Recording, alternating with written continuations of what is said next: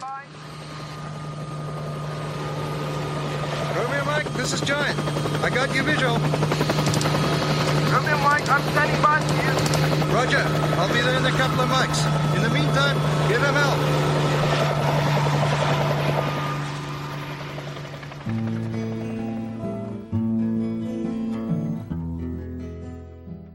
You are listening to episode 25, a very special Halloween episode of the Men Among Men Stories podcast with myself, Hank from Fire Force Ventures, and Bindu from the Men Among Men Stories podcast. Huh?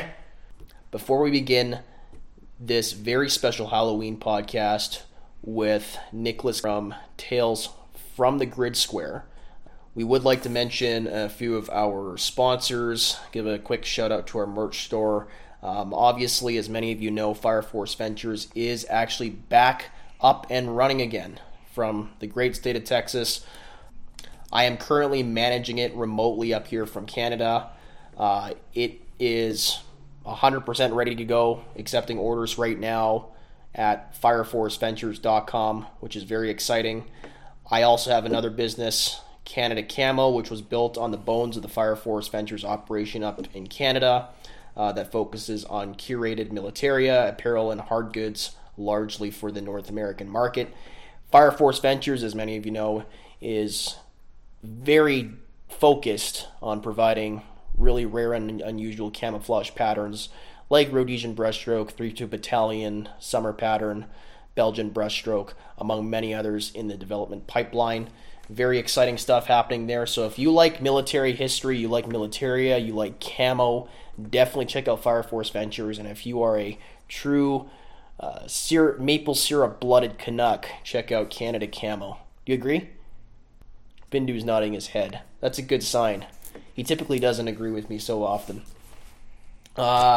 Next up, Commando Blog. We should mention them as well. They are revamping after a fairly long hiatus in regular activity.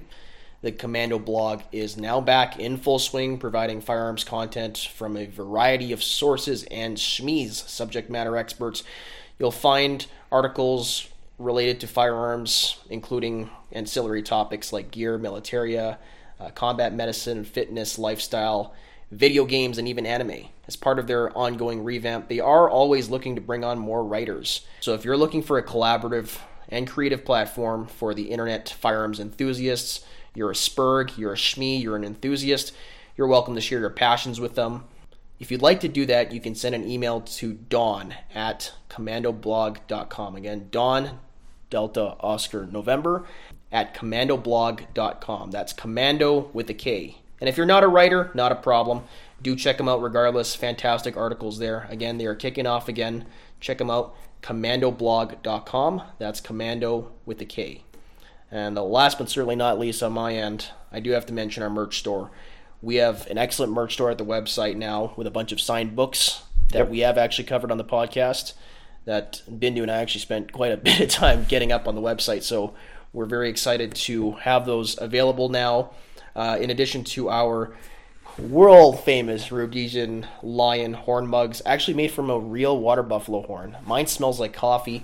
Bindu smells like booze. We know who is the more responsible one here, but we use them on an everyday basis. We've used them now for like a few months now, and I don't know how yours is holding up because you're a savage and a brute. I don't know what brews that you drink, but I use mine for coffee, and it smells very nice and it's lasted pretty well. We do strongly recommend that you guys wash them out before you use them, but yes, so they are actually, very good. Yeah, on that note, if you do have a lion mug or you want to buy one from there, again, they're made from real water buffalo horns with like our lion logo on it.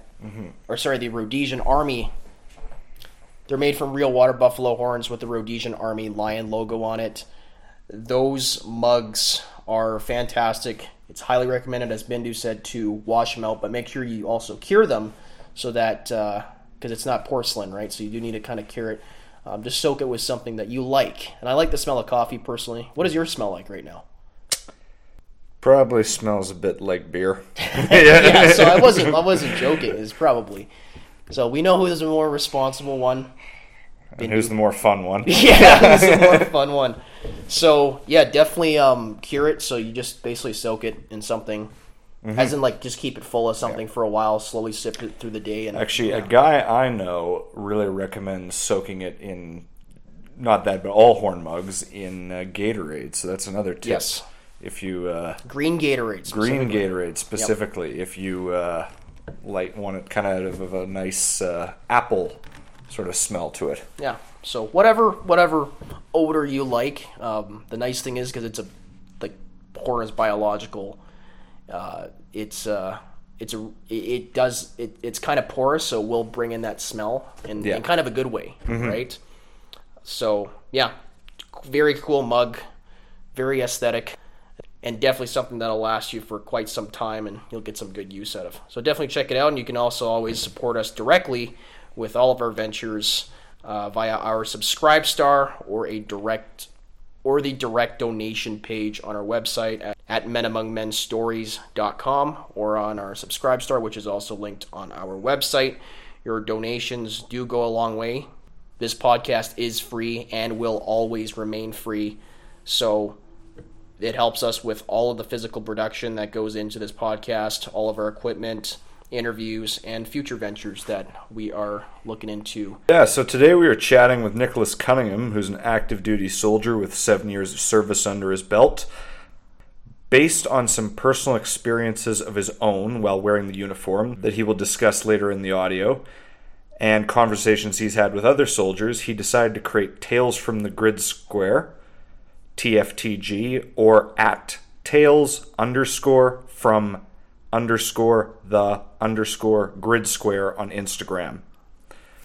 The goal of TFTG is to collect, document, and share anonymously the not normal experiences of those who serve. Everything is anonymous, so people can tell their stories freely without ridicule or judgment. Anonymity is a huge part of this. TFTG is a grassroots movement and is engaged with almost entirely by word of mouth. TFTG has stories from all of the U.S. branches except the Space Force, and several foreign militaries, so Britain, Canada, Colombia, France, Philippines. He talks about a couple in Russia later. Everything from very mundane experiences to UFOs, to hauntings, to alleged encounters with Sasquatch, and everything in between. So the weirder side of military life and military history. He has collected 240 of these stories into a book, Tales from the Grid Square, Volume 1. The book is available via Amazon with a planned Volume 2 and 3 in the works. I'm definitely going to get a copy of it, I can tell you that. And if you've served or know someone who has served and has had an experience that he or she couldn't explain, DM the page at Tales_from_the_grid square on Instagram, or email talesfromthegridsquare@gmail.com. All that being said, we hope you enjoy this special Halloween podcast. Hi, Nick. How are you doing today? I'm doing pretty good, Bindu. How are you doing? I'm doing great. It's a pleasure to have you on here for our special spooky Halloween episode. I'm here too. Yes. Hank from Fire Force Ventures. How you doing, Nick? How's it going, Hank? So yeah, Nick, why don't you introduce yourself? We talked a bit about what you do at the beginning of the podcast, but why don't you just tell everybody who you are and what you're about and what Tales from the Grid Square is about? Yeah, sure. So I'm just a regular guy in the military in the United States, the U.S. Army. And, I got to say the next part here, because people are crazy and like put too much into words. But like everything I talk about and everything I cover in my like little project and my books and stuff like that is like my opinion and not an opinion of like the U.S. government or the Army or anything like that. Of course. So I'm also just a regular Army guy, so I don't know where the aliens are kept. I'm not a whistleblower or any other what have you in there that people like to make up about me. Yeah. I've gotten all sorts of stuff. People have believed. Some people have claimed that I was like a special forces whistleblower, and I'm like, I must be the fattest special forces officer alive. That's the case. So, but yeah, no, I'm just a regular guy in the Army. I'm a logistics guy, but I have had this long-standing interest in the paranormal and kind of like fringe topics and kind of like those weird topics that don't get covered by mainstream sciences and stuff like that. Like the weirder the better is always like attracted me. Like ever since I was a kid, I had like a whole library of all these weird paranormal books of like UFOs and Bigfoot and stuff like that. To, you know, like I'd start going on the dreaded 4chan website to go on to their paranormal like blog board and just read some of the stuff on there. Yeah, good old X. Funny fact about that, if you ever thought that X was just nothing but pure schizo nonsense, I long time ago read a story on there that was like pretty creepy. You know, it's like this guy saw like some like pale humanoid creature in the woods in North America. And fast forward like 10 years later, or whenever he posted it, I can't remember when exactly, but I'm not gonna say who it was, but I spoke to that guy about like he described his experience on his own podcast. And I was like, dude, I remember reading that like so many years ago. Like, so you never know, like some of that stuff on there is pretty crazy, but some of it might be real. Oh yeah, no. Yeah, definitely. It was, I'm also very well versed in internet culture and stuff like that. So, you know, I like to take a different like angle to like the paranormal stuff. I don't have a TikTok. Sorry, guys. I know that's like the new thing for everyone right now, but I'm getting off track. I'll get back to it. But yeah, I've had this long-standing interest in the paranormal. I was in the military. I have had prior to the military, and I guess like prior to me starting Tales from the Grid Square, have had like instances where I would describe as like paranormal. For like, I lived in some like places that I swear were haunted growing up. I've you know, my parents have seen UFOs. I have seen a legit UFO out at sea, and I will stand by that. Like, and I'm talking like, there's nothing that could have like been what I saw out at sea. So that really kind of like hammered home, like there's things in this world we don't, or out of this world even, that we don't really understand.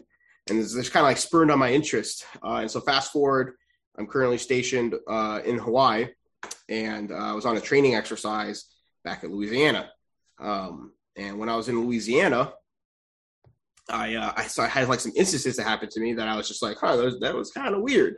One of them being like, I've told it a couple times, like I was at my tent late at night. This was like super late. I think it was like 1 or 3 in the morning. And I'm sitting there like taking off my boots under red light, and like I'm one of the like last ones awake. And, you know, I have like my own little individual tent, and everyone else is in their little tents, like sleeping away from me. I, like being the rebel, wanted to sleep away by myself.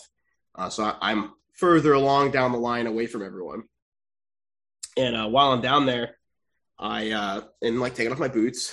I'm like isolated. I'm at the edge of basically the sea wire, like where the sea wire, honestly, this was a sustainment unit. So not very professional, not very good at defense, but you could have easily walked over it.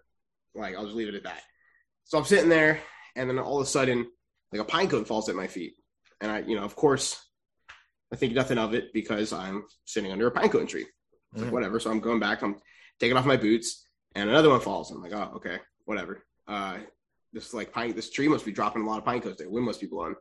And I get this inkling to look up, and I look up. And as I look up, this pine cone nails me straight in the face.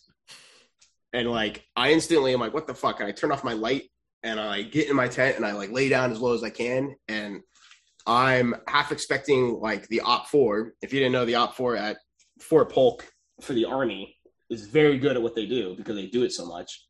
So like, these guys sneak into, you know, the training units bases all the time just because they've done it so many times. They know all the tricks.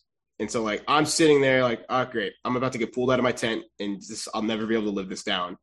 And, you know, nothing happens. But like a ton of pine cones and rocks start hitting my tent. And like, I would say at least like 8 or 9 maybe. And they're like pelting my tent. Small little pebbles too, nothing like very big. And I was like, what is going on? This is fucking creepy. Like, I'm sitting there with my knife, and I'm like, oh, great. I'm going to have to fight someone, I bet. They're going to take this too far. And it just stops. I was like, oh, that was really weird. I wake up the next morning, and I kind of like went and told the S2, the intel officer, about it. and they kind of reported it that morning in like the morning brief. And the observer coaches that are the OCTs, they're there to like kind of control the situation, like, and coach, like keep the situation going, like the scenario going. They were like, what are you talking about? The OPFOR wasn't here last night. We would have known. Like don't, this is irrelevant. Don't brief it. And I just thought that was kind of weird. Like very adamant that the OPFOR was nowhere near our base that night. They were all engaged fighting other people throughout the night.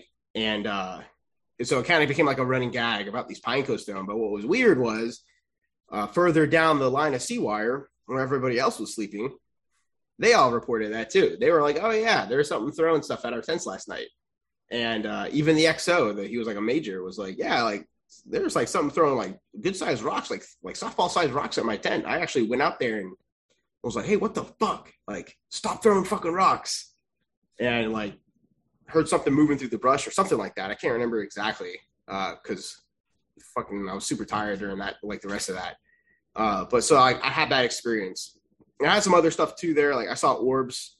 Like I saw like these big balls of like bright blues, reds, and like lights that aren't like associated with military aircraft, like silently moving through the trees in certain areas.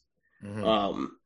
Which I was like, and I was sitting there and I was like, people were like, oh, that's just the fireflies. And I'm like, well, I'm looking at the fireflies right in front of me, and they're not glowing the same color and intensity as these things. And they're not a drone, because the drones they use there are loud as hell, like any other Mavic Pro drone. So like, what are those things? So fast forward again, I come back to Hawaii. My neighbor was actually in the same exercise with me. And my neighbor, I kind of like told him like, hey, like, did you see something weird? Well, I guess let me backtrack. I started looking into like weird things at Fort Polk. And like, for those that don't know, Fort Polk is like apparently infamous. Like, I wouldn't say infamous, but like has amongst the soldiers there is the legend of something known as the box witch, right? And the box witch can mean like different things. So the box witch is either a literal person, like a literal witch that lived in the training area before it was a training area and haunts the training area.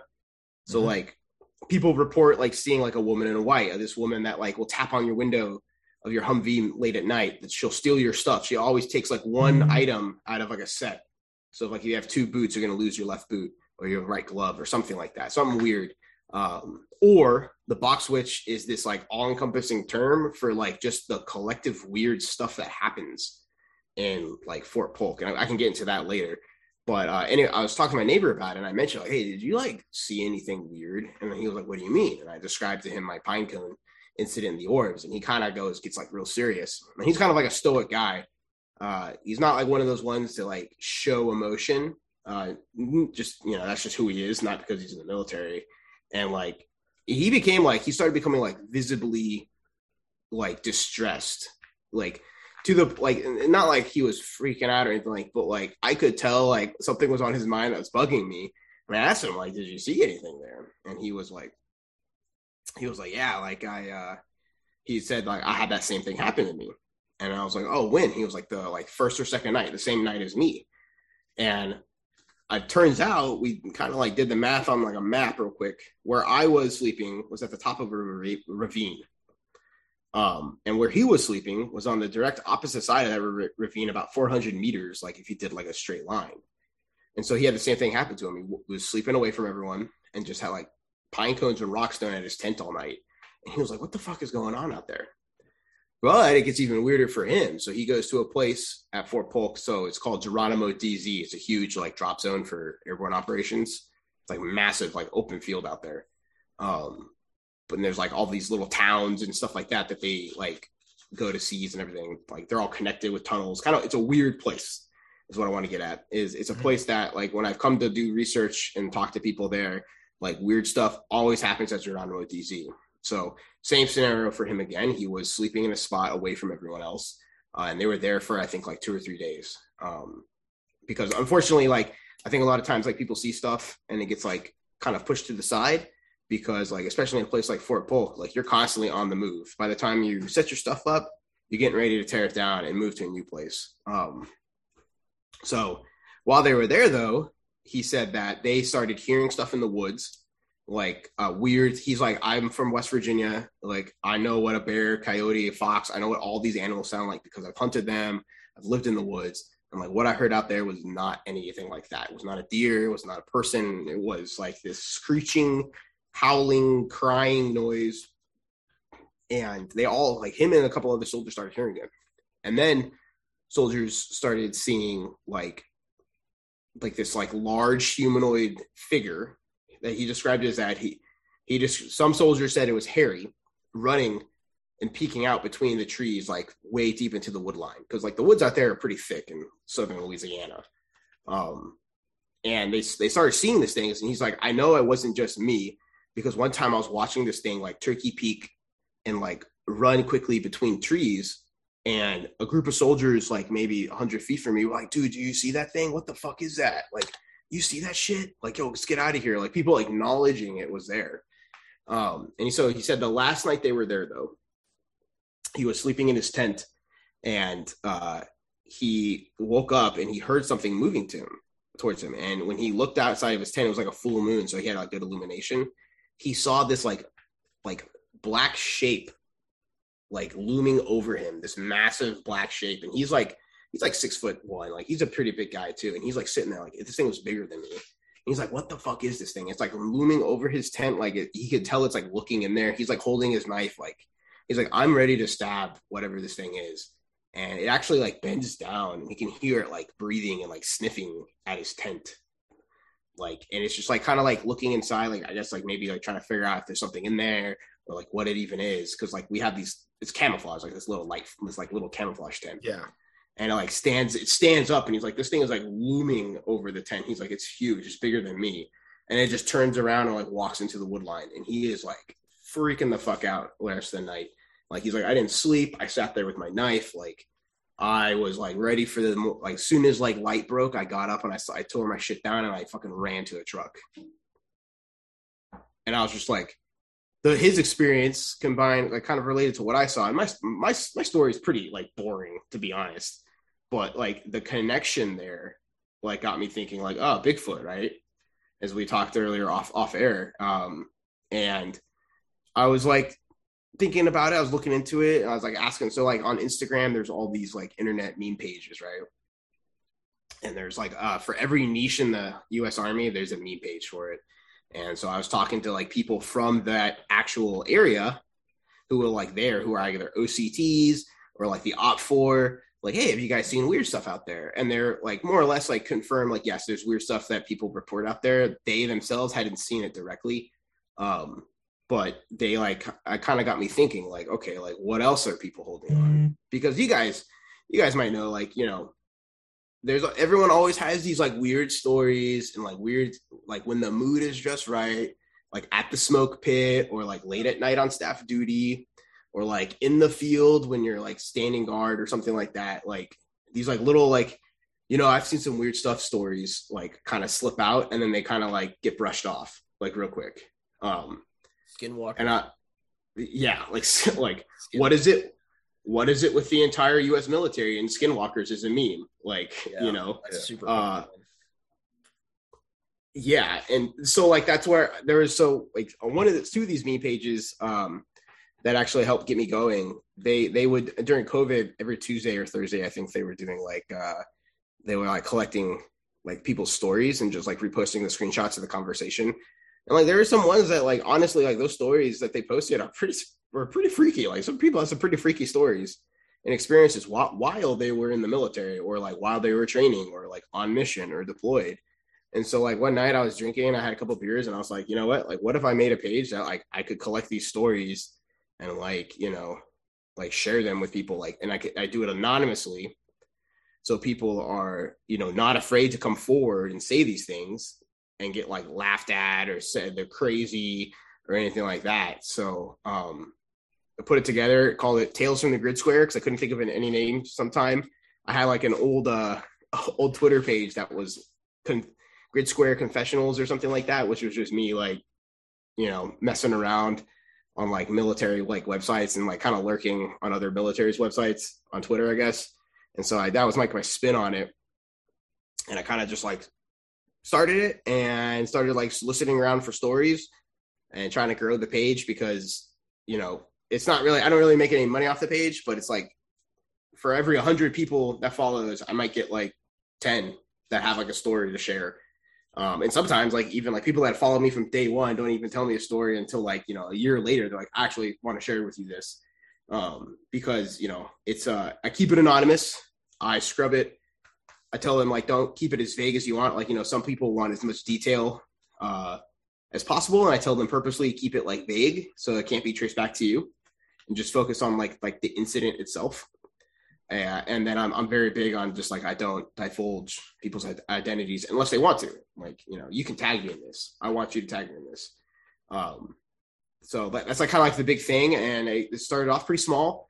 I had some people help me out, like some of the other, you know, military niche pages, kind of like get the word out, and stories started coming in slowly but surely. It was at a point where like I was worried that if I did a post every day, I would run out of stories.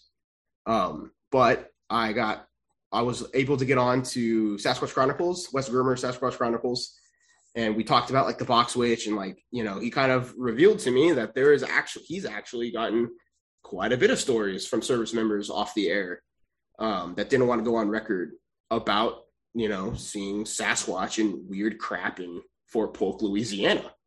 So that was also pretty interesting. And that really helped get my word out because he has a massive follower base, and I'm forever grateful for that. And that kind of like got the ball really, really rolling. And so the more stories started flowing in. And then I went on Tony Merkel's The Confessionals podcast. And Tony Merkel's has also another massive like following base. And we recorded like 3 episodes, I think. Like, I think we talked for like 4 hours straight. It was insane. And, you know, after that, like, I guess it's like been an out of control train, and I've gone from like 1,000 followers to like 60,000 followers in a blink of an eye. I don't even know how. And I think right now I have enough stories. I could post one story every single day and for like a whole year if I wanted to. So it's pretty crazy how fast it's growing. And it's also even crazier how many people in the service actually have like a story of weird instances. Everything you can think of, from like, you know, kind of like mundane hauntings, like weird haunted barracks rooms, to like full-on encounters with like you said, skinwalkers and crazy shit. Like I've had some crazy stories come across my table. And you engaged with me initially, not with. Yeah, that's right. Bindu is going to probably take over this podcast because you're the nerd, and he's actually got like a cryptozoology encyclopedia in front of him right now. I'm not sure we should be on camera for that, but he's a total nerd about this stuff. But you engaged me initially, looking for some stories from particularly the Rhodesian Bush War, and then I kind of hooked you up with Bindu here because he's the shmee on this kind of stuff. I don't know if I mentioned it to you when you first engaged with us, well, with me rather, at the Fire Force side of things, but you know, I haven't heard any like direct kind of creepy ghost or supernatural stories, but definitely Zimbabwe is known as in the, I guess, the paranormal world or supernatural events and it happened kind of just shortly after the Bush War, the alien incident. I don't know if you're familiar with that in the school children, where all these school kids inexplicably wigged out after they're like, basically the teachers found them all crying and they had been visited by aliens, and they all told the exact same story, and decades on, the kids were telling the exact same stories decades on. They're all like in their 40s or 50s now. Yeah. And and that's, you know, that's fucking creepy. Yeah, that was a really weird one. That's a pretty like internationally known one. From, you know, what's often not mentioned is that this was a school that was primarily made up of white kids. So they were probably all like sons or daughters of Rhodesian Bush Force service members or guys that had served. It was a private school, and you know, there's kind of some like, I guess, controversy and back and forth. You know, there's always the skeptics about this. Obviously, this was like, in this case, it was like a private school. In the case of like the whole skinwalker thing, it is kind of a meme. Like it has kind of become a meme where it's like a tacit acceptance of like skinwalker creatures and stuff. But there is I kind of like personally have a skeptical angle of this. I've had my like fair share of weird experiences in the military. I guess can I share one? Sure. Or do you want to get right into your nerd business? Yeah, please. No. Okay, Go ahead. I'm going to share one. It's really weird. I don't know if I've told you this one, Bindu. Actually, I think I have. It's the cursed porta potty. You ever heard this? Okay, so anyways, we're the Canadian Forces Base Wainwright, which is a super big training area. It's a significant training area for the Canadian Forces, Canadian Army in particular. Like just thousands of people are rotated out of there every year. It's one of our primary training areas in the West. It's just like a big prairie, right? Is the best way to describe this. A few blips of wooded areas. They actually burned down a bunch of it in like a controlled burn to desertify it to make it look like Afghanistan for certain parts of it. Like it's a huge training area. And it was one of our exercises a few years ago out there where this guy that was actually on one of my basic BMQL course and I were doing a night picket.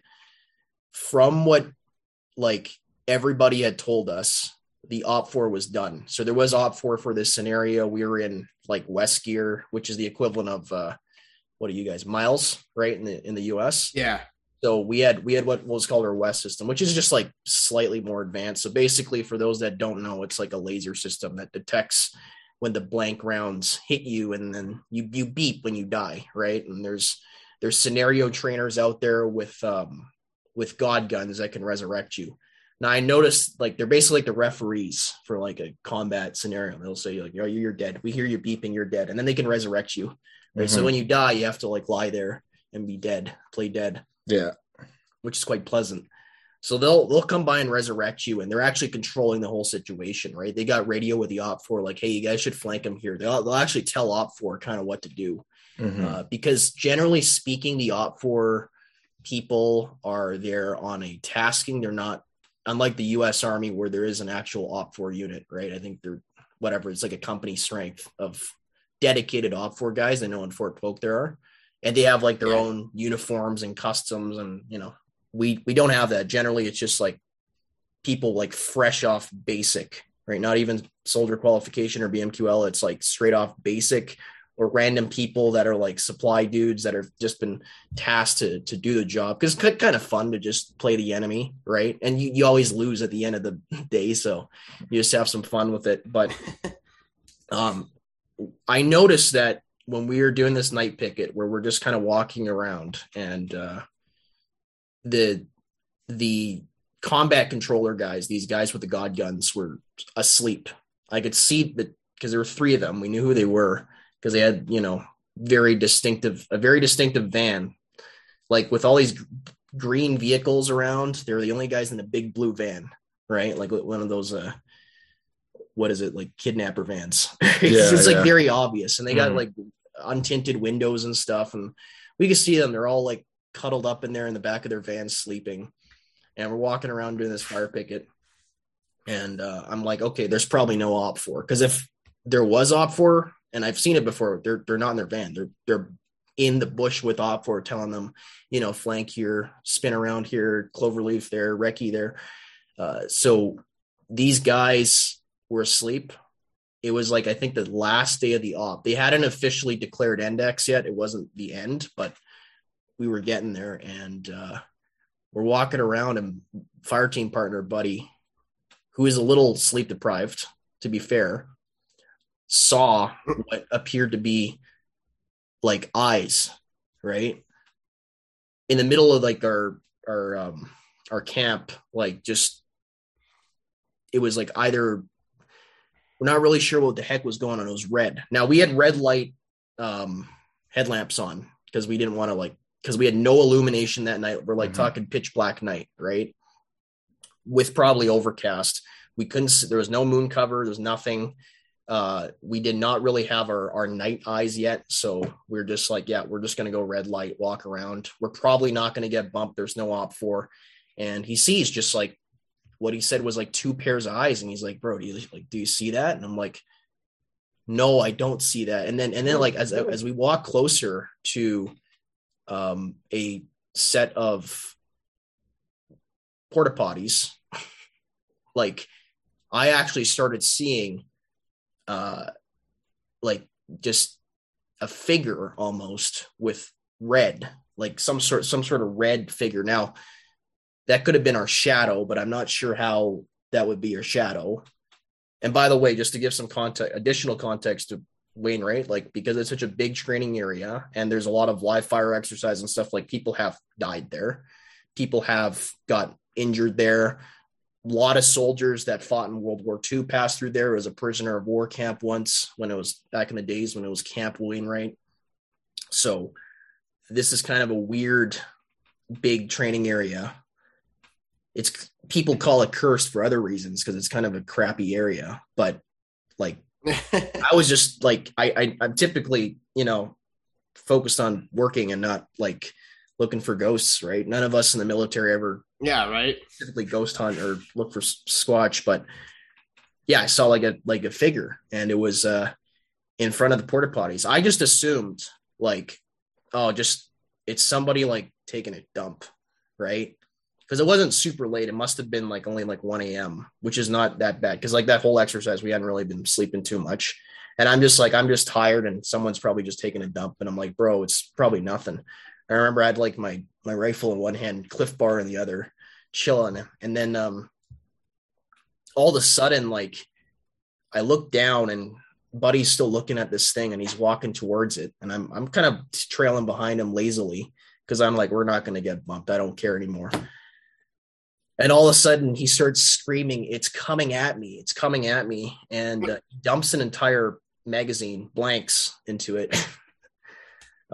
Later it's discovered he actually like killed some of our command staff, but it was like a vengeful, friendly fire spirit. I looked up and I remember like it was more red. It was more like red lights. It was weird. Right. And I don't know if it was just him yelling or him shooting, and I didn't fire. I was like flabbergasted. I actually, I took my rifle off safe and stuff. And I was like, I was finger actually on the trigger, ready to engage whatever it was. But I'm just thinking, like my logical brain is like, there's no op for, like, also we have blanks. If this is real, what are blanks going to do? And I'm just thinking like, right, this is not good. And we ended up having to stand to for the rest of the night. We woke everybody else up, and they weren't too pleased with it. There was a whole investigation because we had U.S. National Guard dudes with us. I don't remember from what, I think probably Washington State, I want to say. So we had a bunch of, South Dakota National Guard. And they did like a whole investigation on it. And they're asking me about these like red lights. And it was weird. Like, I was just like, I don't know what the hell it was. I just know I didn't shoot at it because whatever it was, and by the way, they also did like an investigation, like was because it was like technically like a training incident, friendly fire. Was there actually someone in the porta potties that like didn't let us know as the fire picket they're going? And there was like nobody, because everybody was still asleep, and there was no op for in the area. Combat like controller people knew that, and it was, I don't know what the heck that thing was, but I did like see. It wasn't like it was coming at me, but. You saw a shape. I heard him scream like he believed it, whatever it was. I didn't see it. And by the way, I'm like 1 foot away from him. I'm just behind him, right? But I could see, and I don't think that porta potties are particularly reflective. Now, it was later discovered that we were actually standing right in front of the porta potties, but it was like there was like a figure there, right? And everybody should have been asleep. So. There is weird shit happening everywhere, and I don't really know what the heck happened there. I was more thinking like I'm gonna get eaten by something. Buddy thought that it was just like op for, but I don't know. I don't now. Just looking back, it's been many years now, but just looking back at that incident, it was kind of strange. And when you're in that environment, your message got me thinking back to that. Your initial message to Fire Force got me thinking back to that incident, and just these guys, when they are seeing things like this, or especially if they're seeing things like this overseas, it can definitely rattle you. You could be the biggest man among men, and you're not really looking for this. You're focused on your work, whatever it happens to be, whether you're a supply guy or you're a machine gunner.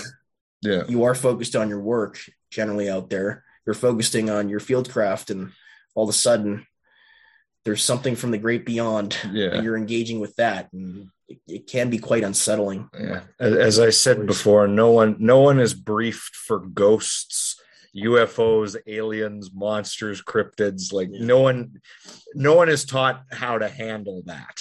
It's just not training that. And just to give sort of my own a bit of personal background, I've never experienced anything personally I would say that is paranormal or weird, but like you, Nick, I have a long interest in this since I was a kid. When I was a kid, actually, one of the first books I ever read, remember reading, was about Bigfoot, Yeti, and the Loch Ness Monster. And I just, in my school library, devoured all the books that were kind of on that subject. And I sort of got into what's called cryptozoology at a young age, which is kind of focused on things like Bigfoot and sea serpent, more mundane things as well, but on hidden animals. And I know a lot about it. And while I would not call myself an expert on UFOlogy or ghosts or stuff, I'm no slouch in those areas either. And I've always been, very interested in encounters that military or law enforcement or first responders have with kind of paranormal phenomena, because you're already under a very high stress job. You're already dealing with lots of stuff that ordinary people don't have to deal with on a day-to-day basis. And then you just get launched into the twilight zone when you encounter some of this stuff. And it's I agree kind of with what you were saying earlier, Hank. I sometimes do take a skeptical opinion on some of it. Some healthy dose of skepticism. Sometimes look for, I guess, sort of the conventional explanation first, but I don't think anyone could deny there's some weird stuff out there. And I think we owe it to soldiers and people like that in high stress situations to share their stories, because they encounter weird stuff sometimes. At worst, it's just an interesting story. And at best, it's we found Squatch. Yeah. Well, and I was about to say, Nick, you were mentioning the pine cone story. I remember there used to be a show on the History Channel called Monster Quest. Now, many of the sort of paranormal shows, their primary thing is to entertain. They often kind of, in many cases, exaggerate things. But I do remember they had an episode called Sierra Sasquatch, where they had a couple of, I think, Army reservists on, and who were talking about, they were doing a training exercise in the Sierras at night, and they saw two figures who they assumed were Op 4 until they higher up on a ridge, until they noticed that they didn't have any gear, they weren't carrying guns, and then one of them stood up, and it was 7 foot tall. So, oh geez, yeah, people do encounter things out there, whether it's cryptids or ghosts or UFOs. There's a long history of people in the military, American military and otherwise, encountering all this stuff. Oh yeah, and you're right. You have to keep a skeptic's eye for these things, because I have a good friend and mentor through this that it's footprints of Bigfoot, right? There's thousands of footprints of Bigfoot out there, and he's you have to assume all of those are fake, because if even one of them is real, then all of them have to be real, and that's not possible. Yeah. So yeah, if you I don't know, there's people that just make stuff up too, or there's just stuff people, it's just mistaken identity. I saw this UFO in the sky. It wasn't a satellite. I'm it was Starlink. Yeah, because I can go look up the date, and Starlink was over this area. Yeah, Well, and also like I don't know if you've ever heard an elk call, but those at night can sound yeah, crazy. I think there's foxes. Yeah, foxes are really scary. Yes, well, even coyotes if you don't know what you're listening to. Yeah. I think there's a healthy sort of middle ground between like Michael Shermer extreme skepticism, everything's fake, everything's a hoax, etc., and like someone who believes every story. Like, I think we need to be respectful to everyone who tells, comes and shares weird experiences, especially people who, again, are already in a high stress position, like police, military, firefighters, first responders, because a lot of, park rangers, a lot of those people are where some of these stories come from. But yeah, that sort of middle ground, I think, is the correct path. And we talked a bit about that in our first one of our first podcasts, which was And We Go On by Will R. Bird. Will R. Bird in the book mentions a number of times how he encounters the ghost of his dead brother. Yeah. So for a little more context, for those that haven't listened to that episode, I think that's episode 4. That absolutely is episode 4. Episode 4 of our podcast. Basically, in 1915, his brother, who is serving in the Canadian Expeditionary Force in some regiment over in France, is blown up by a German artillery shell. He's vaporized. The only remains are a boot with his name on it that his comrades find. He discovers this in a letter that his brother is missing in action, presumed dead, and it's because he's been completely vaporized, right? And he gets a letter from this guy saying hey, your brother was killed. I was there, and he, there's nothing left. I'm sorry. And Will at this point, actually, right before he receives this letter, is working on a farm. He's a farmhand. He actually tries to enlist with his brother, but because of his teeth are not very good. So the army rejects him. Now, very quickly, they start taking on everybody with bad teeth. They realize it doesn't really matter. We need bodies on the front lines. But because he's back home, he's just working in a farm. He's not really thinking about his brother. He's fairly close to him, but not devoted to him, right? They've lived kind of separate lives. He lives in a completely different part of the country. They're both young adults, and his brother's gone off to fight this war that he doesn't really follow or care too much about. But all of a sudden, that he's working in this field, he has this first supernatural encounter where he swears by it. He sees his brother in the equipment of a soldier as he would have appeared in 1915, which is very different from what Will R. Bird would have been wearing when he was overseas. And the brother is kind of just there, and he has this feeling that his brother's been killed, right? He has this feeling, and there's tons of stories from the Great War of family members in their house, and typically you'd have a big portrait of your son that was overseas. And there's a lot of these stories. I've read a few, they're all anecdotal, right? And anecdotal, how do you say it? Anecdotal, right? Take them with a grain of salt, but there's a very common story where the portrait of a soldier falls off the wall and it just smashes on the ground. And there's a feeling that, this person's been killed in action, right? And it's, these could be kind of coincidental, or could be, just something's actually supernatural happening. But this is a very common story. But in Will R. Bird's case, he legitimately sees his brother almost the moment he is killed in action, right?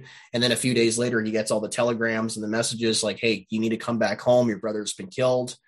He enlists, and he constantly sees his brother, whether in weird situations where he's actually on leave in London briefly.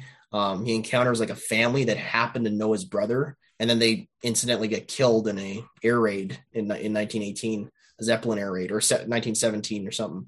18 would have been a Gotha bomber, probably. So 1917, they get killed in a Zeppelin raid, and not that many people were killed in a Zeppelin raid, but it just so happens to be like the family that knew his brother and like had like weird ghostly experiences with the brother too.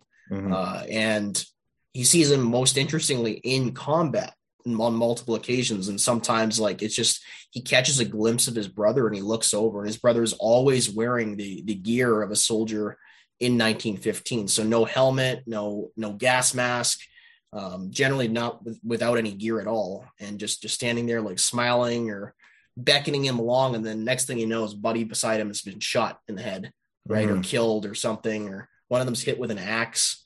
Like it's really quite strange and uncanny. There's obviously the main book he wrote, and we go on. We've covered that in the podcast. Will R. Bird actually in his lifetime in 1968 published a second follow-up book, which is unlike And We Go On, which is a chronological kind of month by month following of his service. It's a traditional war memoir. Yeah, traditional war memoir. This was Ghost of Warm Hands is certainly more of a just collection of short stories. I know there's been a few follow-up anthologies because Will R. Bird was a professional writer, so he wrote for different magazines and stuff, and Legion magazine, and at different times wrote different short stories. So this Ghost of Warm Hands is just like a collection of different short stories he has. And there's another one called A Soldier's Place, but Ghosts Have Warm Hands, as the title implies. There's a pretty dramatic incident, almost, all these other instances I mentioned are in their own right quite dramatic and really strange and very specific. But there's one that there's almost like this chill that goes over everybody that either interacts with Will R. Bird right after the incident, or basically like, and also obviously it affects him pretty profoundly. And it's quite strange because it doesn't like save his life. It's not like in a situation where he's under fire or anything, or he's like thinking about his brother. And there's in a way, there's like people that also feel it with him, which is quite weird. Especially if you think about, well, I guess we should just go right into the excerpt here that this comes right out of Ghosts of Warm Hands. And it's as the title implies, it's his brother's warm hands engage with him in a kind of weird way. As we went back and drew near the railway embankment, someone called in a low voice. I went over and found two of the men from the 73rd had dug a neat bivvy into the embankment. They were very decent chaps and insisted they had made the place wide enough to accommodate the three of us. We snuggled in, and with a ground sheet pegged to hold over our heads, we were really comfortable. In seconds, I was dead to the world. The ground sheet pegged over our heads was pulled free and fell on my face, rousing me. Then a firm, warm hand seized one of mine and pulled me up to a sitting position. It was very early, as first sunshine was glittering on the dew-wet grass. I was annoyed that I should have to do some chore after being out so late. I tried to pull free, but the grip held, and as I came to a sitting-up position, my other hand was seized and I had to look at my visitor. In an instant I was out of the bivvy, so surprised I could not speak. I was face to face with my brother, Steve, who had been killed in 15. The first notice from the War Office had said, "Missing, believed dead." After a time, one of his mates wrote to say a boot had been found with his name on it. The Germans had mined the Canadian trench and blown it up. Steve grinned as he released my hands, then put his warm hand over my mouth as I started to shout my happiness. He pointed to the sleepers in the bivvy and to my rifle and equipment. "Get your gear," he said softly. As I grabbed it, he turned and started walking away rapidly. It was hard to keep up with him. We passed makeshift shelters filled with sleeping men of my platoon. No one was awake. Now and then a gun fired off toward the Somme or a machine gun chattered, but on the whole it was a quiet morning. As soon as we were past the shelters, I hurried to get close to Steve. "Why didn't you write Mother?" I asked. He turned and the grin was still on his face. "Wait," he said. "Don't talk yet." Then I noticed he had a soft cap on and no gas mask or equipment. Somehow he had learned where the 42nd was, an RD company, but how in the world did he know where I was sleeping? We left the company area and headed directly into a collection of ruins that had been Petite Vimy. There's no one around here, I said. How did you know where to find me? At that moment, my equipment, slung hurriedly over one shoulder, slipped off and fell to the ground before I could catch it. As I stooped and retrieved it, Steve went into a passageway in the ruins, and I ran to catch him. Arrived there, I saw one way went right and the other left. Which way had he gone? Steve, I called. There was no answer, so I dropped my rifle and gear and ran to the right. It only took minutes, 2 or 3, to get to the far side, but there was no sign of my brother. I ran back and called again, took the way to the left, searched and searched again, called repeatedly, but could not find him. Finally, I sat down on my equipment and leaned back against a bit of wall. I was tired and sweating and excited. A great desire to find our officer and get the day off took hold of me, but I realized I did not know where the officer or sergeant major were. And if I left the immediate area and Steve returned, he would not know where I had gone. Probably he had no pass and did not want to be seen. If only I had not bothered with my equipment, I could have kept up with him. Minutes went by. I got up and made another search of the ruins. The sun began to glisten on the tops of the broken walls. I settled back more comfortably on my equipment and heard the usual morning stir of guns firing registering shots. The sun got warmer. I dozed. Suddenly I was shaken awake. Tommy had me by the arm and was yelling, "He's here! Bill's here!" I stumbled up, dazed, looked at my watch. It was 9 o'clock. "What's made you come here?" Tommy was asking. "What happened?" "What's all the row about?" I countered. "You should know. They're digging around that bivvy you were in. All they found is Jim's helmet and one of Bob's legs." "Legs?" I echoed stupidly. "What do you mean? Don't you know a big shell landed in that bivvy? They've been trying to find something of you." It seemed utterly incredible. I put on my gear and followed Tommy. There was a great cavity in the embankment and debris was scattered over the whole area. Mickey came running to shake hands with me. Then the sergeant was calling, and I saw he was talking with an officer. When we got nearer, I saw it was an artillery officer of high rank and saluted him. "What made you leave the bivvy?" the sergeant asked. "The boys say you got in there with Jim and Bob." "I did," I said. "I was there till daylight." "What made you leave then?" It was the artillery officer who asked the question, and I hesitated, felt it would sound foolish if I told him exactly what had happened. "Don't be afraid," he said. "We're all friends." He looked a real gentleman, so I told him my story in detail. He made notes in a book he carried, asking my name, where I was from, and all about Steve. Then he shook my hand. "You've had a wonderful experience," he said. So that's quite a long excerpt, but quite a poignant one about this guy's dead brother basically saving his life. Happens more than once. Yeah, it happens a lot, actually, in his career. This one was strange in that, like, his brother, like, grabs him awake and is just like, "Come on, grab your kit." Yeah, and just leads him away from danger. It's quite interesting at the end of that the officer who, and obviously everybody has this perception of officers in the First World War as very, I guess, detached people that are far behind the lines, especially if they're of higher rank. The whole lions led by donkey mythos. This guy that, like, normally would just be like, this soldier basically just like went AWOL. He doesn't have his gear on. He's dropped it. He's asleep somewhere else, right? Where he previously was, had been shelled, obviously, but he's all messed up. He basically slept walked to another location, and rather than like expressing any semblance of doubt, it's just like, this is such these are such weird times. Like, that was probably your brother. And they all shake his hands and just say, like, you've had a great experience. Your brother was there. Your brother was looking out for you. Well, like you said, very poignant for sure. Yeah, Nick, and I was just wondering if you've come across any stories of similar things of soldiers who've been helped out by a former member of the services, whether related to them or not. Yeah, so nothing like to that dramatic effect, but I've gotten stories from people that claim to have seen, like, their friends killed in combat or had died, like, with them in the moments. One of the more dramatic ones actually was, there's those ships a while back that had a collision at sea and flooded and almost sank. I think it might have been the Porter, if I recall correctly. But one of the crew members told me, as he was in the area that was flooding, and they were like struggling to like close the hatches and like, you know, stop the ship from sinking.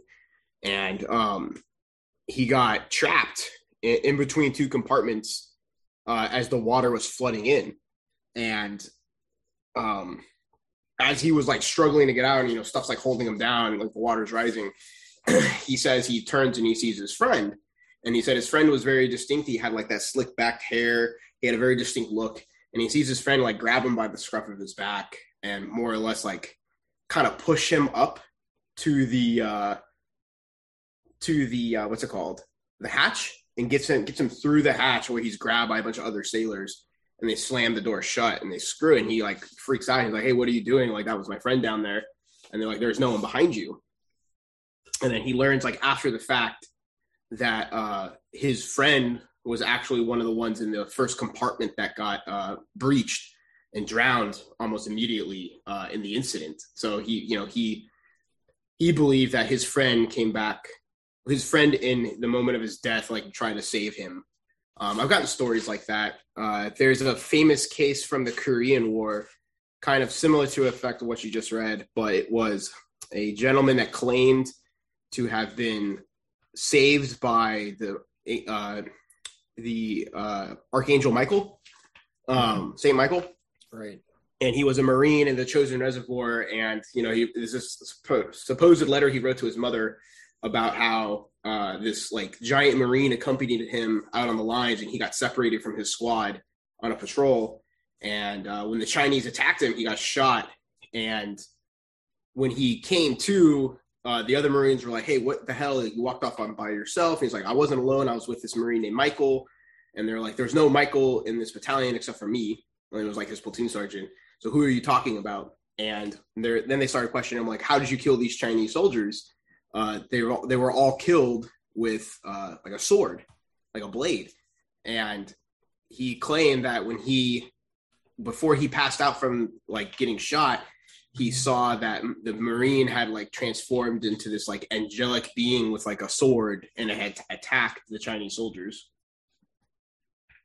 Wow, that's certainly something you don't see every day. It's Angel of Mons stuff. Yeah. Yeah. Great War, Angel of Mons, right? That's the other very famous case, at least on the Commonwealth side, where the British soldiers retreating during the Battle of the Mons, pushed back by the German army, kind of in a semi-frenzied panic, falling back, retreating, are basically protected by these angelic archers, right? Spirits of English bowmen from the Battle of Agincourt. Of course, like these guys are in France, right, where very famously the English armies had fought and defeated the French on multiple occasions during the 100 Years' War in the 14th century.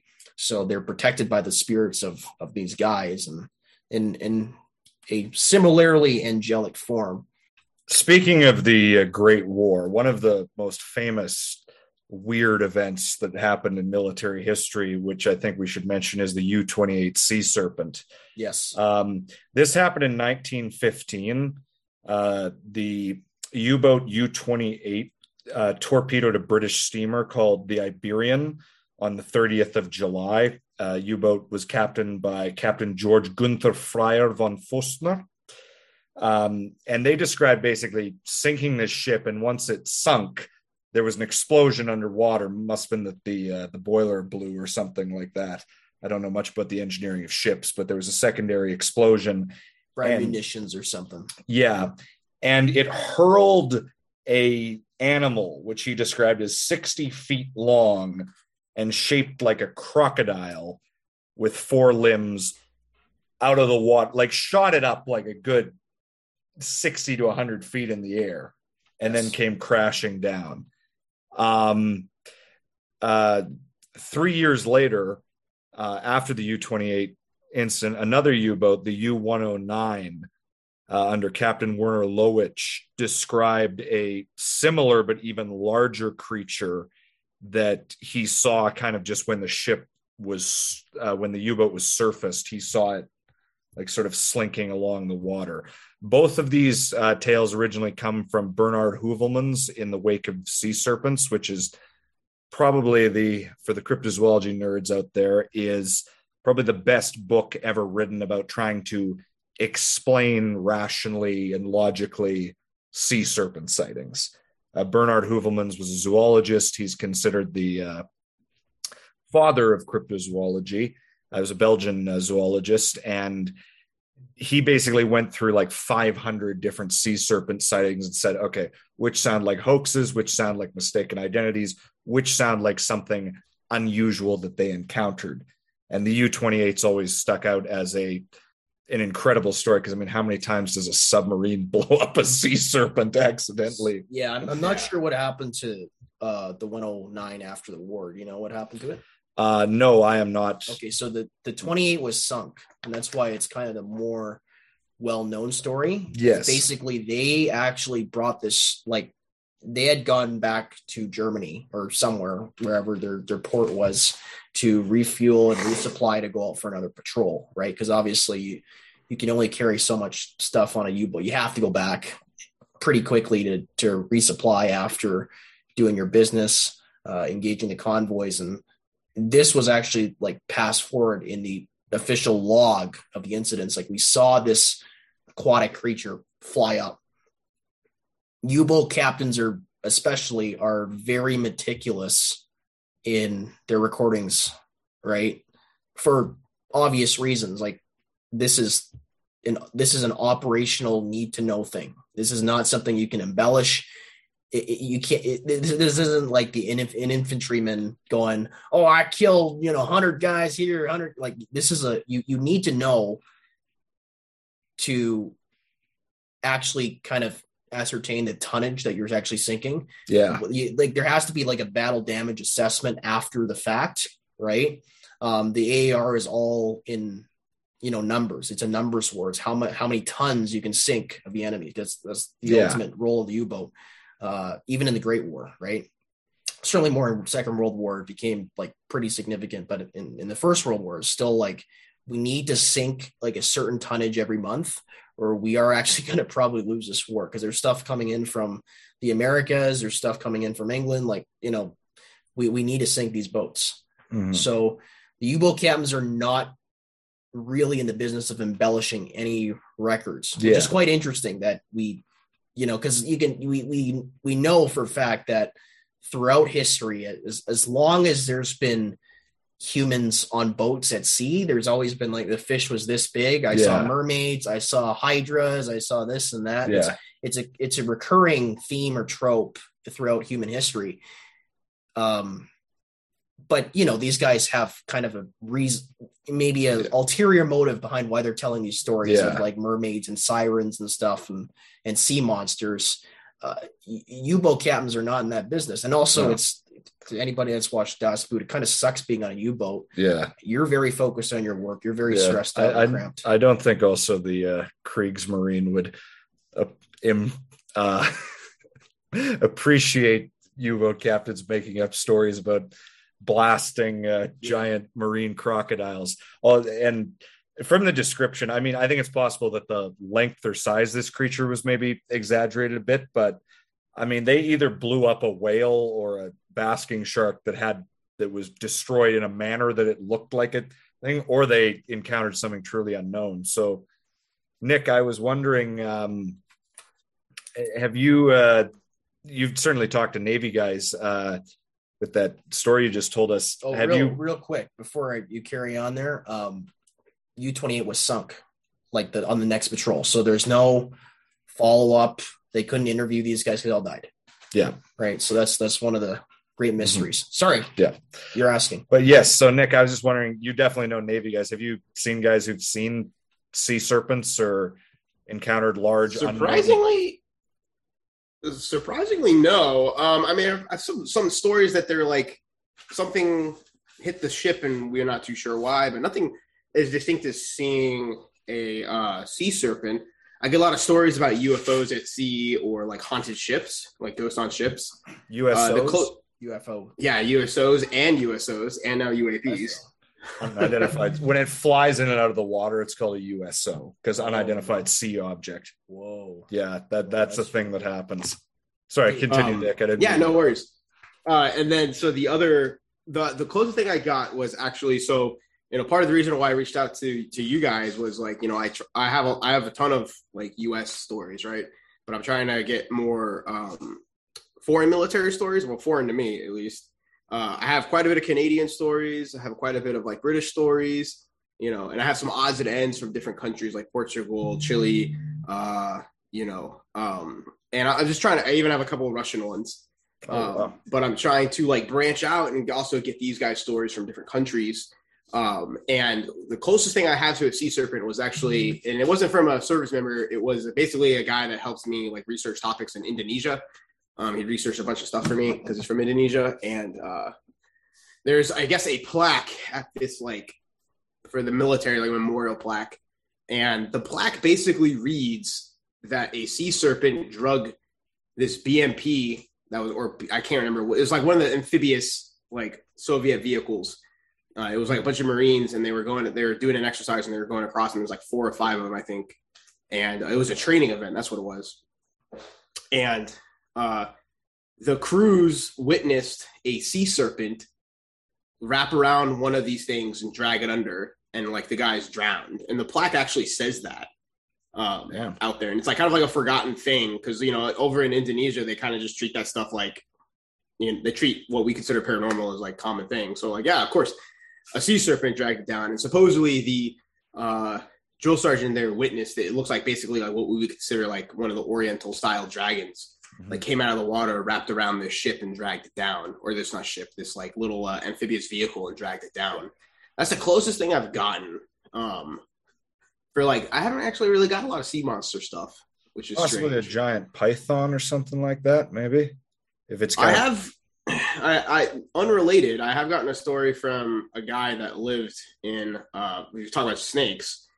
I had a story from a guy that lived in Pakistan, not military related, just a local who likes like this stuff too. And I was asking questions about jinn and other like kind of like Islamic and, Pashtun stories. But he was telling me that they're in Pakistan, they have like these gigantic snakes, like massive, like predatory snakes that like are undiscovered or not discovered, but like in Pakistan, they kind of know that they exist and everybody avoids them.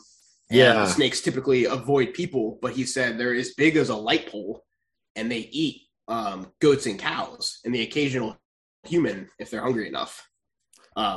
And like he said, he grew up and he would see them, but they would always be like at a distance because they avoided humans. Or like, they would be on top of a rock, on top of a mountain, sunning themselves that he couldn't really get to. But like he said, they're about as thick as a light pole and 8 cows. They're huge. I've heard similar stories actually from Nepal of similar, like they call them dragons, but they're described giant snakes. Yeah, but it's interesting you mentioned jinn because over the last couple of years, I've been reading a lot of stuff that soldiers in Afghanistan, both American, Canadian, Brit, whatever encountered, and they describe all kinds of bizarre things, like some things that sort of are more like conventional ghosts, but there's stories about like jinn, unusual beings. Like what, a jinn isn't like a demon? Jinn is actually a genie, but it's a demon. It's a demon in Islamic sort of folklore and theology. And now, I will say one problem with many of these stories is they're not always greatly cited. There's a blog, Mysterious Universe, that did a article. A guy named Brett Swanser writes it, which did a very good article about these stories, but unfortunately didn't cite much of it. And same with the YouTube channel. I don't know, maybe you've heard of it, Nick, Bedtime Stories. I like him because I like him a lot because he's generally pretty like, he gives both the paranormal explanation and the conventional explanation. Like it could be either or. He did a really good video called There's Something in the Desert that's about all these stories. But again, unfortunately, generally we haven't cited. On the other hand, though, I also understand how many individual soldiers probably don't want to come forward with stories like this for fear of ridicule. Oh yeah, exactly. And,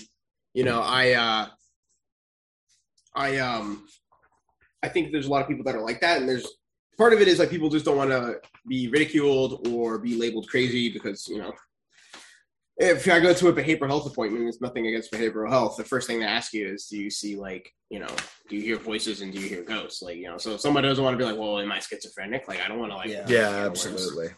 Yeah. I think on the other thing too is, Hank, you hit it on the head earlier, is just like a lot of times I'm just so focused on my job that, like, I don't have time to think about this in the moment. Like, I can tell you, I'm pretty sure I saw Sasquatch at Fort Drum on a thermal, on a training exercise, because I saw a massive, like, tall figure in the woods on thermal watching me and my platoon set up a FARP, and it was just like a air refueling station.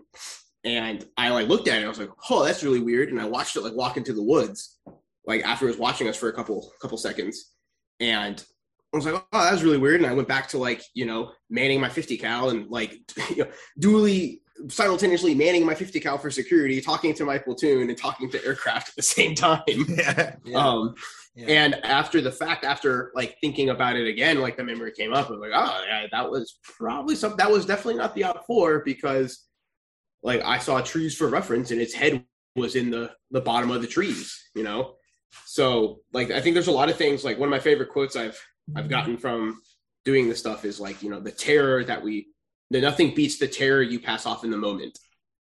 And a lot of times you just kind of hand wave it. And, sometimes the hand waving is just like, there's people, like, hand wave some truly incredible things.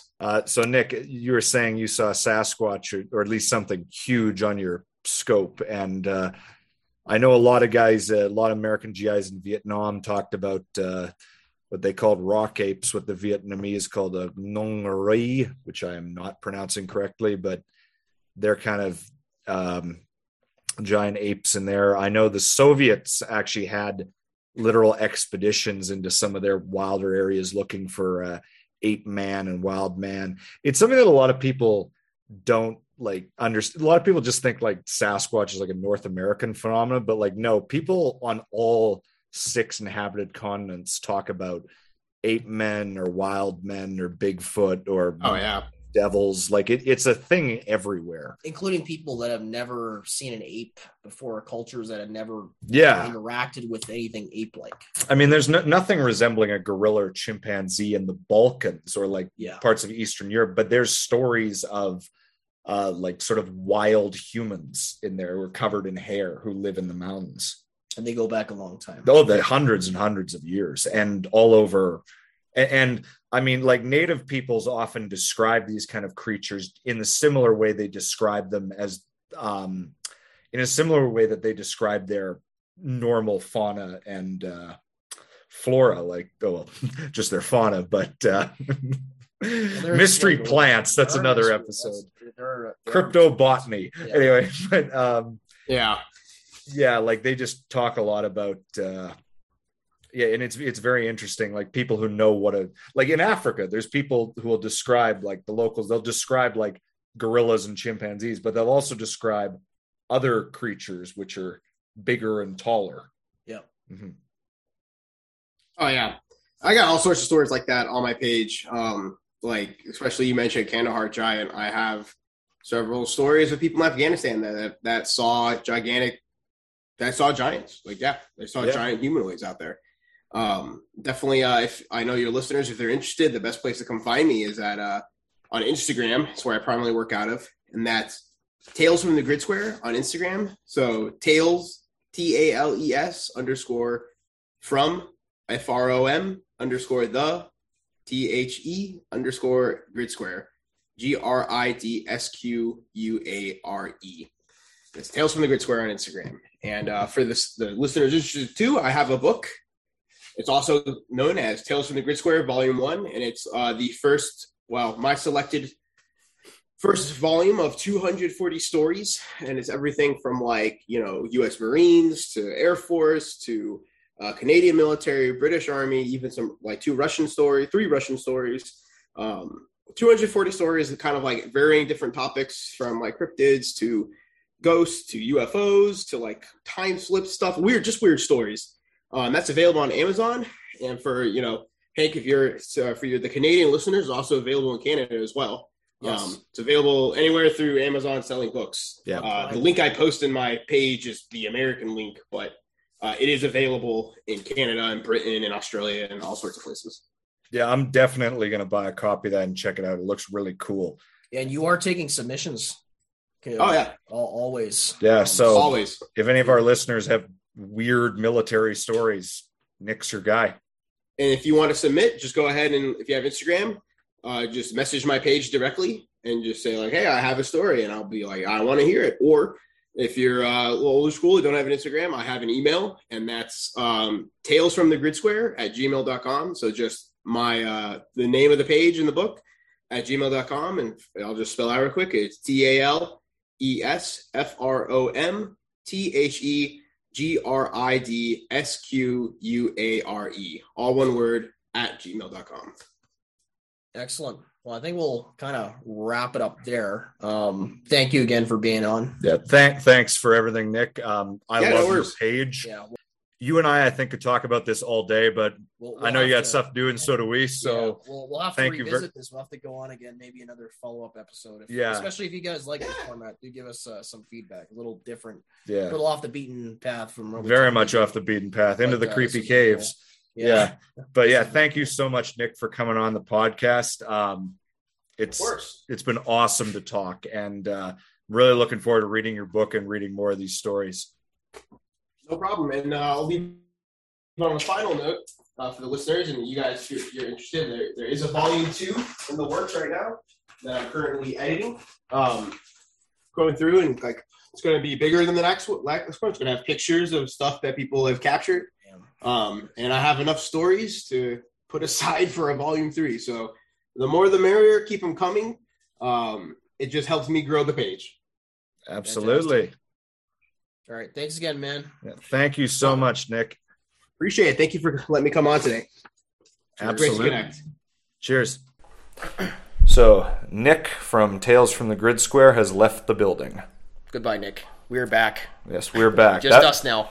That was a fun conversation. Yeah. Very much out of the bounds of what we usually do, but very interesting. It is Halloween, so we figured we'd be a little spookier. Yeah, we thought we'd share with you guys Happy tales. Halloween, by the way, everybody. I don't think we mentioned that. We're coming out on Halloween, right? Yes, yeah. Okay, so happy Halloween, everybody. Yeah, I thought we'd... what are you dressed up as right now? An Egyptian pharaoh. What am I dressed up as? A Vietnamese rice farmer. These are my normal clothes. So, happy Halloween, everybody. Yeah, but yeah, thought we'd share with you guys some stories about monsters, weird lights, sea monsters, ghosts. We didn't really talk too much about UFOs or aliens, but I mean... We'll have to follow up with Nick. Yeah, that was a lot of fun. We did talk a little bit about the UFO in Zimbabwe. Yeah, not enough. Yes. And if anyone has any paranormal or weird stories about the Rhodesian Bush War from there, or the South African Border War, or similar conflicts, we would love to hear them, because I've never heard of anything from those conflicts that's particularly weird, and I don't think you have either, Hank, but we'd definitely like to hear it, and we'd pass it on to Grid. For sure. Or you could contact Grid directly. So either DM us if you have... Or even if you just have served anywhere and have a kind of weird story. Yeah. Doesn't matter what military or what era. If you have a weird story you'd like to share, we'd love to hear it. Mm-hmm. But definitely something that you guys should consider following up with Tales from the Grid Square. Again, underscore... Or it's Tales underscore... Tales underscore from underscore the underscore Grid Square. Okay, to make it easier, because we've read that like 9 times... Like Tales from the Grid Square, except the spaces are underscores. Done. Yes, do exactly. that. Find them on Instagram. At Tales from the Grid Square, but the spaces are underscored. Yes, exactly. So again, Fire Force Ventures is back in operation, selling Rhodesian brushstroke and all kinds of cool camouflage products. Again, Canada Camo, my venture from up here in Canada, because I like Bindu so much. I'm still up here hanging out with him. He's giving me a look. He's giving me the Pharaoh stare right now. But, with Canada Camo, my venture dedicated more so towards the Canadian and northern U.S. market. Cold weather stuff, hard use stuff. Real Canuck gear. Youper gear. So definitely check that out. Fire Force Ventures and Canada Camo, fireforceventures.com, and camis.ca, Canada Camo. I don't think I even mentioned that at the intro. So, by the way, just something I need to put in a correction myself. yes to all you people who are probably going to be sending me messages about the last podcast. Yes, I know a Yooper technically is a stereotype from Michigan and not just somebody who lives in the cold weather, but I don't care. No, you don't care. Commando Blog as well. Shout out to Commando Blog. Again, they are kicking off again. If you would like to write for them about all things firearms and firearms culture, including anime, video games, combat medicine, lifestyle, and all the rest. Especially outdoor living. Check out, if you'd like to write for them, email dawn@commandoblog.com. That's commando with a K. And if you'd like to just read their articles and check them out and see what they're up to, we're hosted there as well, so you can listen to our podcast from there. Commando Blog, Kommando. Again, that's commando with a K, blog.com for all true K-tards out there. And last but certainly not least, check out our merch store. Lots of signed books, including several that we have covered on this podcast. Actually, all of the ones we have are covered on this podcast.